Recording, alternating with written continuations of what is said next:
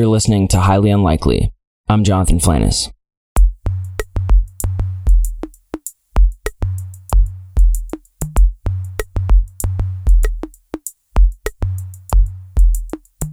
Today I speak with Norman Casiano.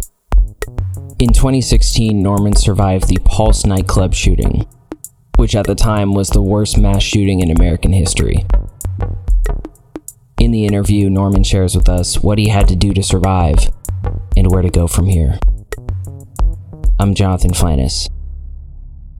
You're listening to Highly Unlikely.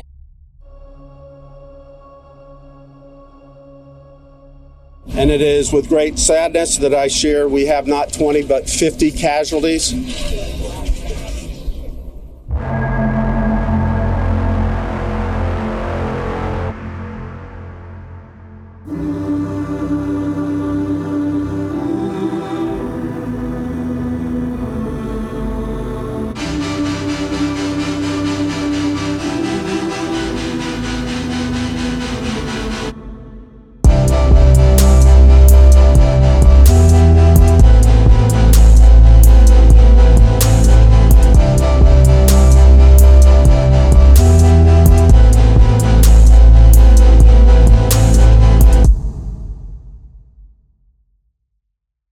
The gunshots started getting closer and closer and closer to the bathroom stalls, which means he was getting closer to us.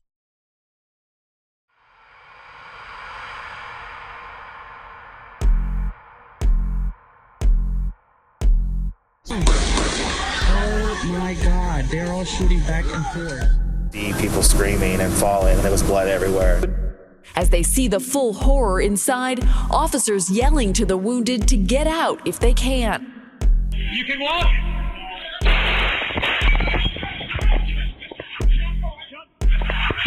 Shot fired. Some people escaping out this side door and into this small alleyway. Shots fired towards bathroom, shots fired towards bathroom. We're being told possibly up to 15 remaining in the club that are barricaded in. But that people were climbing over one another to get out. It's a state of panic, like we just wanted to get out. Dozens who did not make it out, becoming hostages stuck inside, some huddled inside a bathroom just off the dance floor. Hear shots fired in the background. Maybe 20, 30 feet away from me, and I saw the fire coming out of his gun every time he shot fire. The smell of blood and just dead bodies everywhere. Outside the building, I even heard the clip fall on the floor, and for him to just reload again, and then the rings of shots just keep going. It was 2:06 when I got the first text saying, "I love you, Mama. Tell them to hurry up. I'm gonna die." Angel Cologne had been shot 6 times. When they crossed paths with the killer.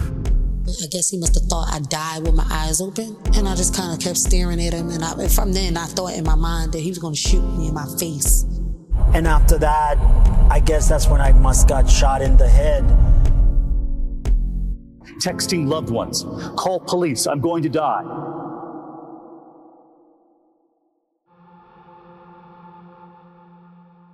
Although it's still early in the investigation, we know enough to say that this was an act of terror and an act of hate.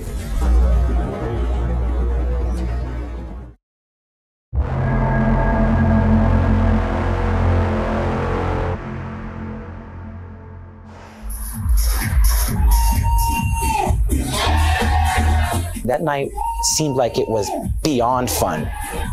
I mean, we had fun. Everyone was just drinking. And we were so excited.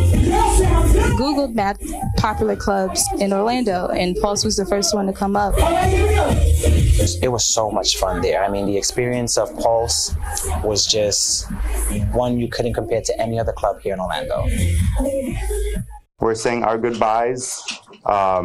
I'm hugging everyone. It was a great night. Right around when they stopped serving alcohol, that's when we heard the first round of shots go off. At first, we didn't know that there were gunshots. I didn't know. I was so confused. I was like, wow. Out of nowhere, we just hear a big shotgun. We stop what we're doing, and then it just keeps going. The gunpowder, it smelled like firecrackers on the 4th of July. More people are falling, people are running, glasses are getting dropped, and then, people are passing me, like, I'm getting covered in blood from other people. After the second shot, there was a pause, and then it just started shooting.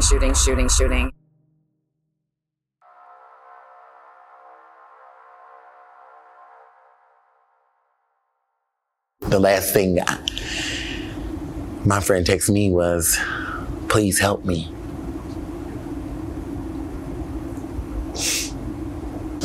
Help me. I've been shot and I'm going into shock. Please help me.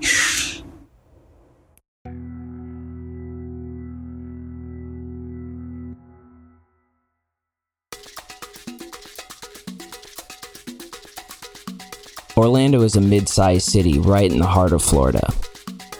A city of 2 million people, it's known mostly as the location for the Walt Disney Resort and the birthplace of the Backstreet Boys and NSYNC.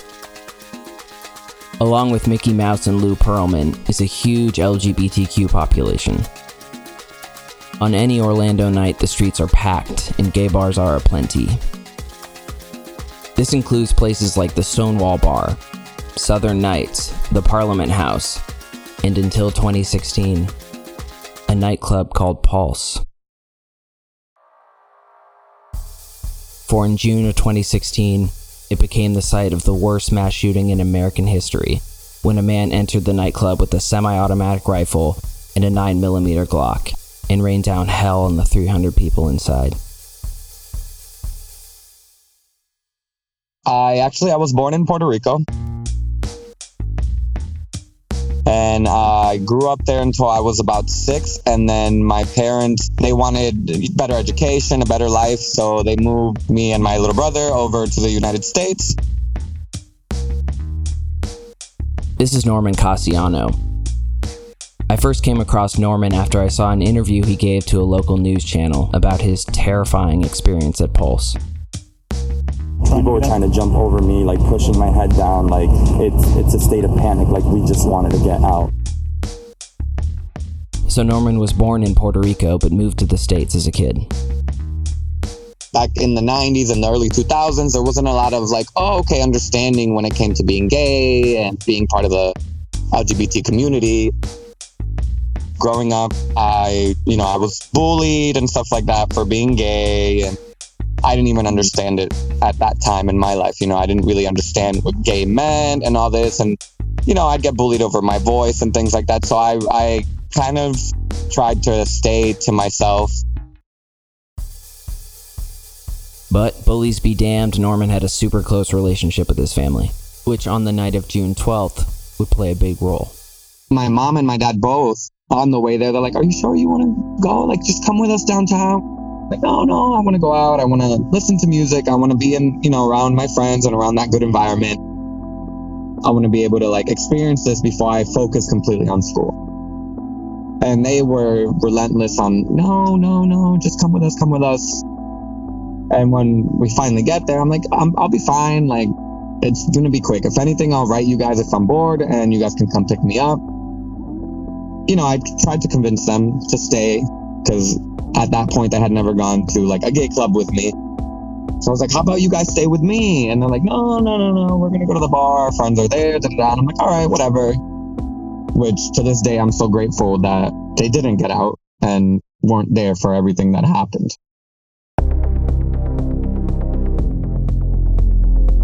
As Norman readied himself for his night out, 29-year-old Omar Mateen was posting his manifesto to social media websites.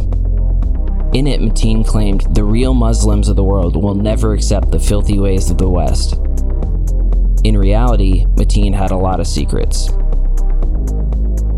A male friend of his from 2006, when the two were in police academy together, said that Mateen went to gay clubs repeatedly with him, and Mateen once expressed an interest in dating him.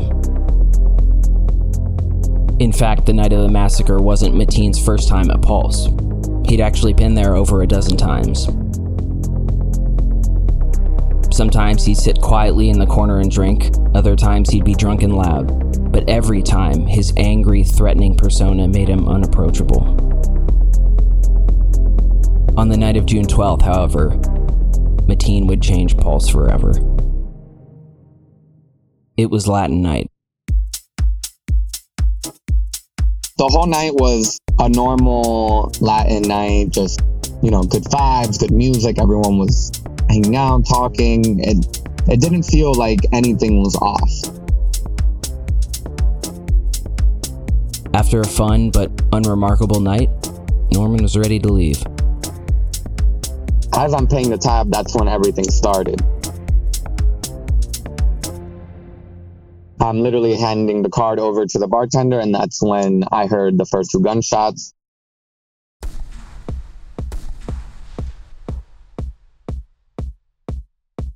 Pulse is organized in a unique way.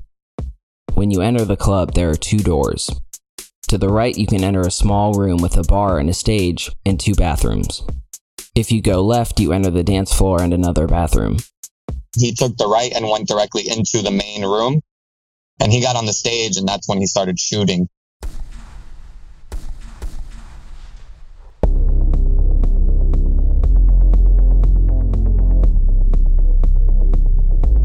As the shooting began, many stunned attendees had no idea what they were hearing. And there was music still playing, so not everyone was aware. And you start hearing the bigger guns, the assault rifles. And that's when kind of like I went into fight or flight mode.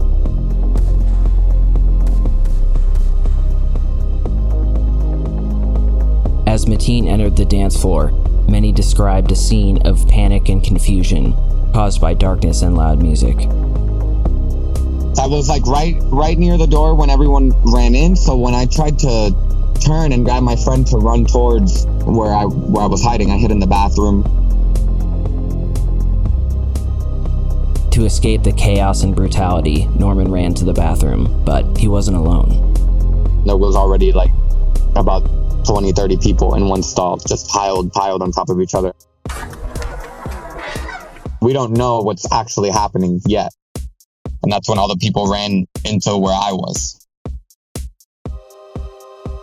At 2:09, the club posts on its Facebook page, "Everyone get out of Pulse and keep running." Everyone's crying. There's people literally urinating themselves from how scared they are in the stall. I could not believe that this was the moment I was in, because the gunshots started getting closer and closer and closer to the bathroom stalls, which means he was getting closer to us.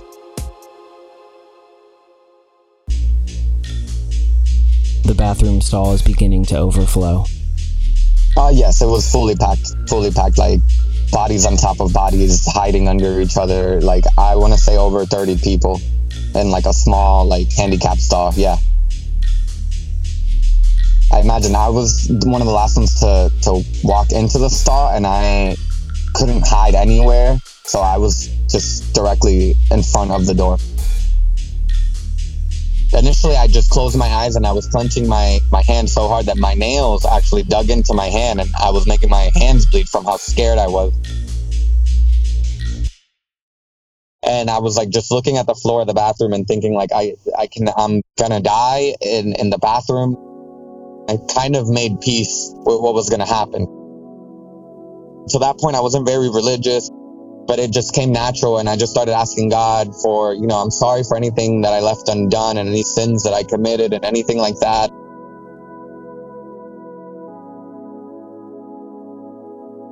Please let my family know that, that I'm okay. I just kept thinking about them until the shooter initially was now in the bathroom. It's at this point that Mateen enters the bathroom, armed with a semi-automatic revolver and a 9mm Glock.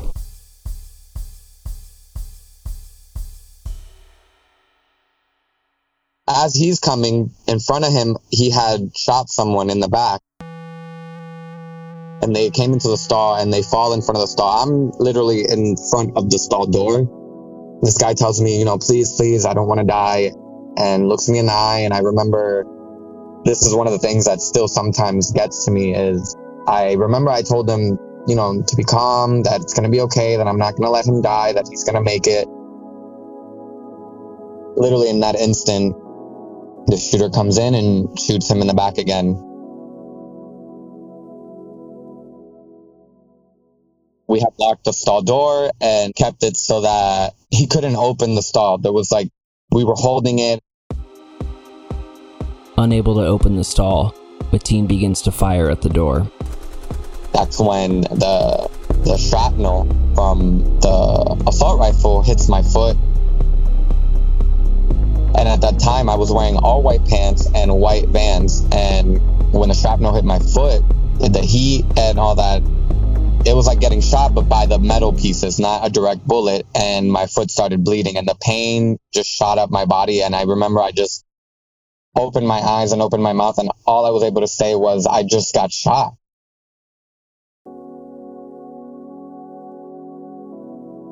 The shooter then tries to reload his gun.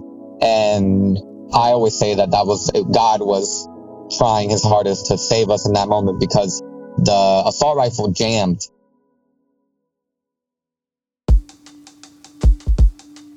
He wasn't able to shoot us with the assault rifle. He was only able to shoot us with, I believe it was a 9mm semi-automatic weapon. And since he couldn't open the stall, he was he got angry, and like, we started, please don't do this. We haven't seen you. Like, you know, you can just turn around now, please, like begging for our lives, because we're in complete fear at that time. People are arguing with each other, telling each other to be quiet, like just like emotions were everywhere.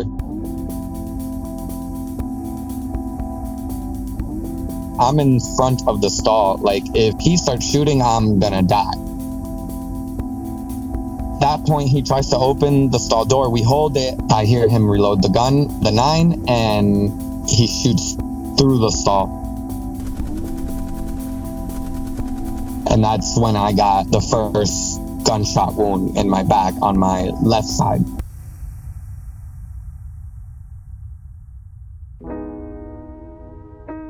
Because of the adrenaline and the heat of the moment, I didn't feel that. I turn, because I'm in like a fetal position, I turn the opposite way. So now my right side is where my left side was, and I'm giving my back to the stall door. He then puts his hand over the stall door. And I remember like it was yesterday, I looked up at the gun and I was able to look up at the barrel, and that's when I said, this is it. And I closed my eyes, and that's when he was able to shoot me directly, like they say, you know, from the gun to me. There was nothing slowing down the bullet, nothing like that. And that's when he got me on my right side.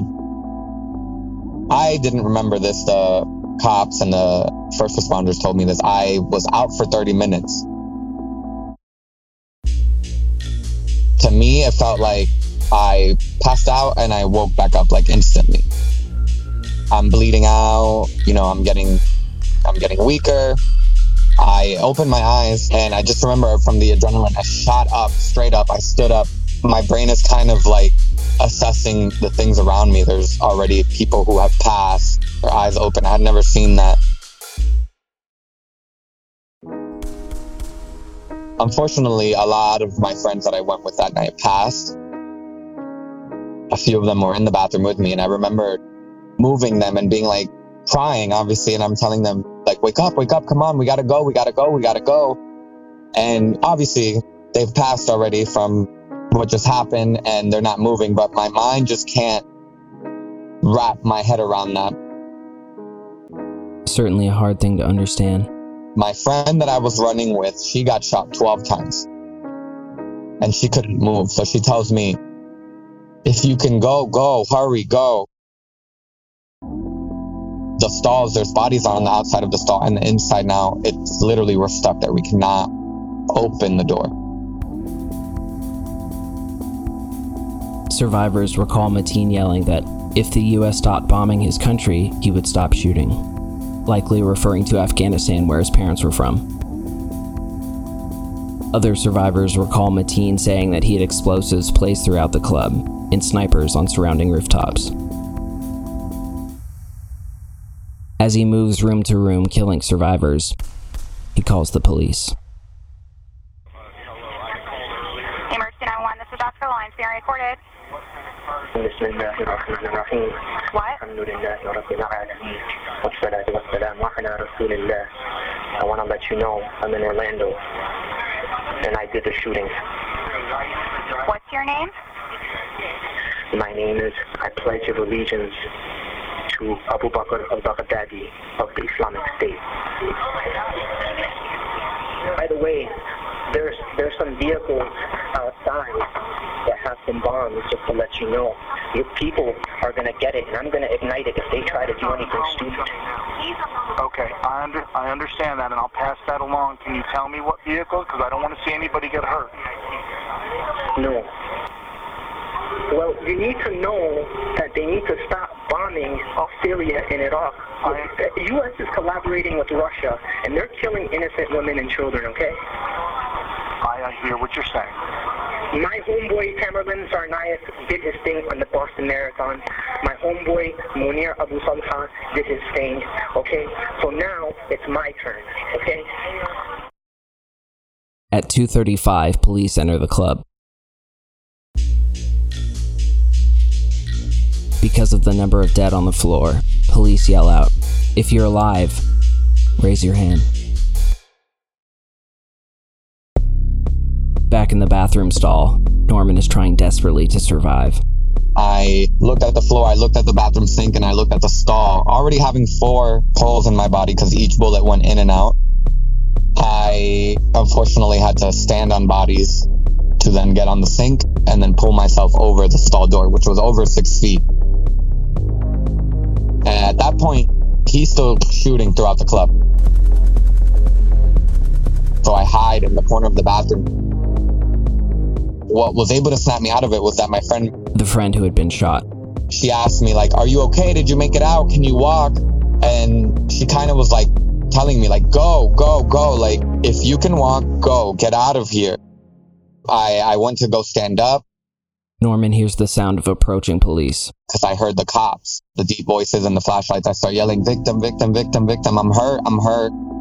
They don't know what's going on, so they yell, "Put your hands in the air." I tell them that I'm hurt. If I put my hands in the air, I'm going to fall. So I don't do it immediately. And they also end up firing around. They didn't hurt me, thank God, but they fired 4 rounds at me from an AR-15. It whizzed by my face like if I was in the Matrix, and it hit the wall next to me, the cement, and the cement hit my face, and I had little cuts on my face. And I remember that scared me so badly that I just dropped my hands in the air and I fell to the floor. One of the first responders saw me as he's opening the emergency doors and pulls me out and hands me over to a cop. The cop then puts me behind a truck. He's asking me if I'm shot, if I'm hurt, and I don't really know because the adrenaline at that time, I did not feel bullet wounds. I didn't feel any pain.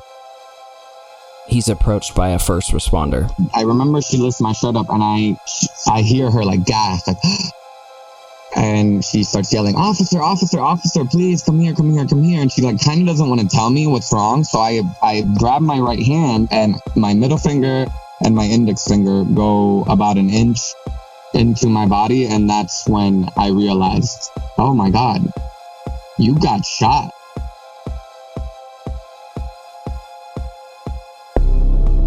At 2:45, Mateen calls News 13 of Orlando and says, "I'm the shooter. It's me. I'm the shooter." He then says he's carrying out the shooting on behalf of ISIS and begins speaking rapidly in Arabic. Mateen also says that the shooting is triggered by a US-led bomb strike in Iraq that killed Abu Wahib, an ISIS military commander, on May 6th. Mateen then tells police that he's planned to strap explosive vests, similar to those used in the 2015 Paris attack, to 4 hostages, strategically placing them in different corners of the building, and plans to detonate them in 15 minutes. During the siege, Mateen makes regular internet searches on the shooting, while police dispatch a tactical robot to communicate with hostages via a 2-way audio feed. It's at this point that OPD officers decide to end negotiations and prepare to blow their way in. As this all unfolds, Norman is in the parking lot, trying desperately to survive. I'm feeling cold. I keep saying that I want to lay my head down and I want to go to sleep. She then calls Norman's parents. She tells my mom, I'm scared. He's bleeding a lot, and I don't know what's going to happen. And she passes the phone to me, and I remember telling my mom that, I'm going to be okay. Where I'm going, I'm not going to go through pain. Like, this isn't happening where I'm going. Where I'm going, I'm going to be okay. Norman is near death as the adrenaline begins to wear off. Don't say goodbye. In Spanish is no te despidas de mí. So she's saying, don't say goodbye. Don't do that. You're not going anywhere. You're fine. We're on our way. Norman's rushed to the hospital. All I remember is them putting me on a stretcher, me screaming in agonizing pain, and being put in the ambulance. And then I flatlined.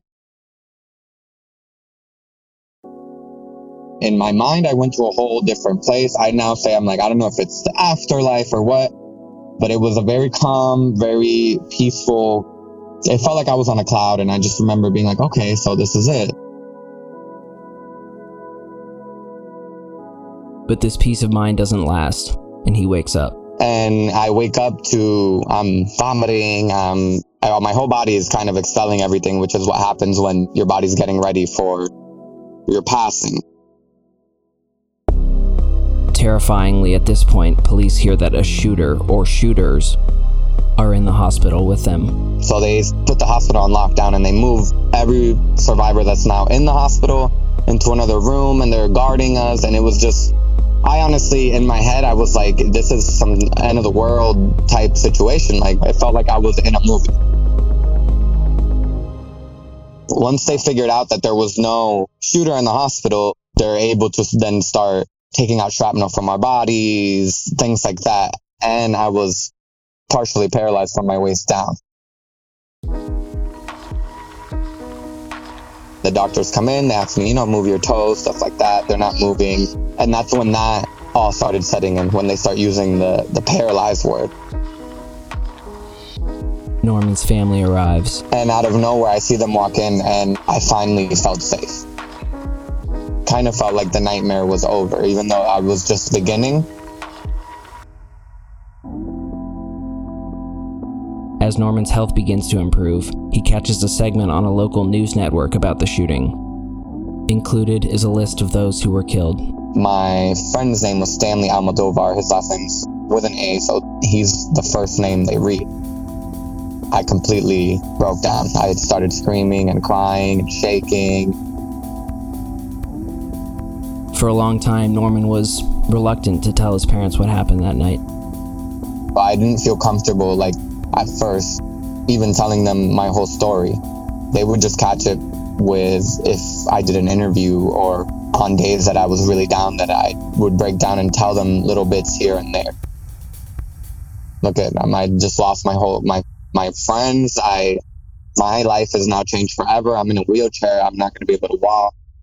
And my dad's motivation is kind of what made me want to stand up and force myself through the pain and start walking. Having survivor's guilt was a lot. When I see their names on my phone, or a memory that they were in pops up from before Pulse, I do get the same survivor's guilt feeling. And that feeling is, you start questioning, why me? Why did I survive if this person had so much more going? It's a horrible feeling. Although Norman's health was improving, he lived a life of fear. But now I was just so afraid of the world. I was afraid of going out to a restaurant. I was always looking for the exits. I was constantly coming up with a strategic plan of how to get out of where we were, and kind of ruining the moment.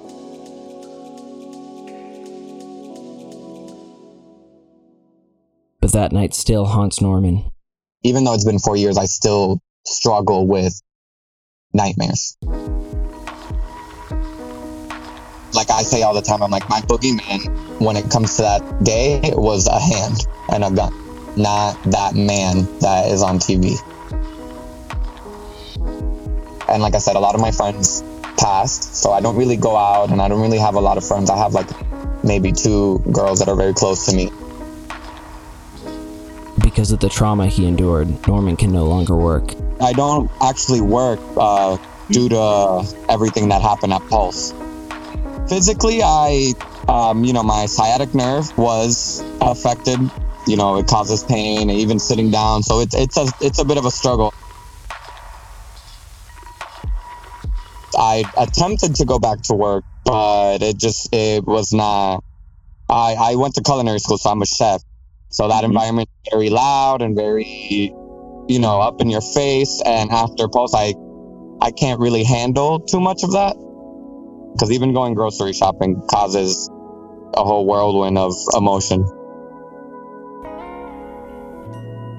I still have a lot of my friends that passed away's phone numbers saved on my phone. And I've gotten new phones, and I make sure to keep them. Honestly, I'll text them sometimes and be like, it sucks that you're not here. I miss you. Norman's experience completely changed the way he sees himself and the world around him. Like, the people you love at some point in time aren't going to be there. Going through something like Pulse, I realized that your life can be taken away from you in the blink of an eye. But in some ways, the shooting really was a gift. It also helps you appreciate life so much more. We are where I'm at now, 4 years later. I try to be as positive and as peaceful as possible. I try to constantly see the bright side of things, even a situation like Pulse. I always try to pull something out of it, a lesson, an experience, a memory, something. The friends that I lost that are sitting up there now looking down on us wouldn't want me to be living my life like that. Making them proud of the way I'm living my life now and the way that I'm healing. When I hang up, I'm that person that says, I love you. Call me when you get home. And even if they don't call me, I know how long it takes you to get home. I'm going to call you.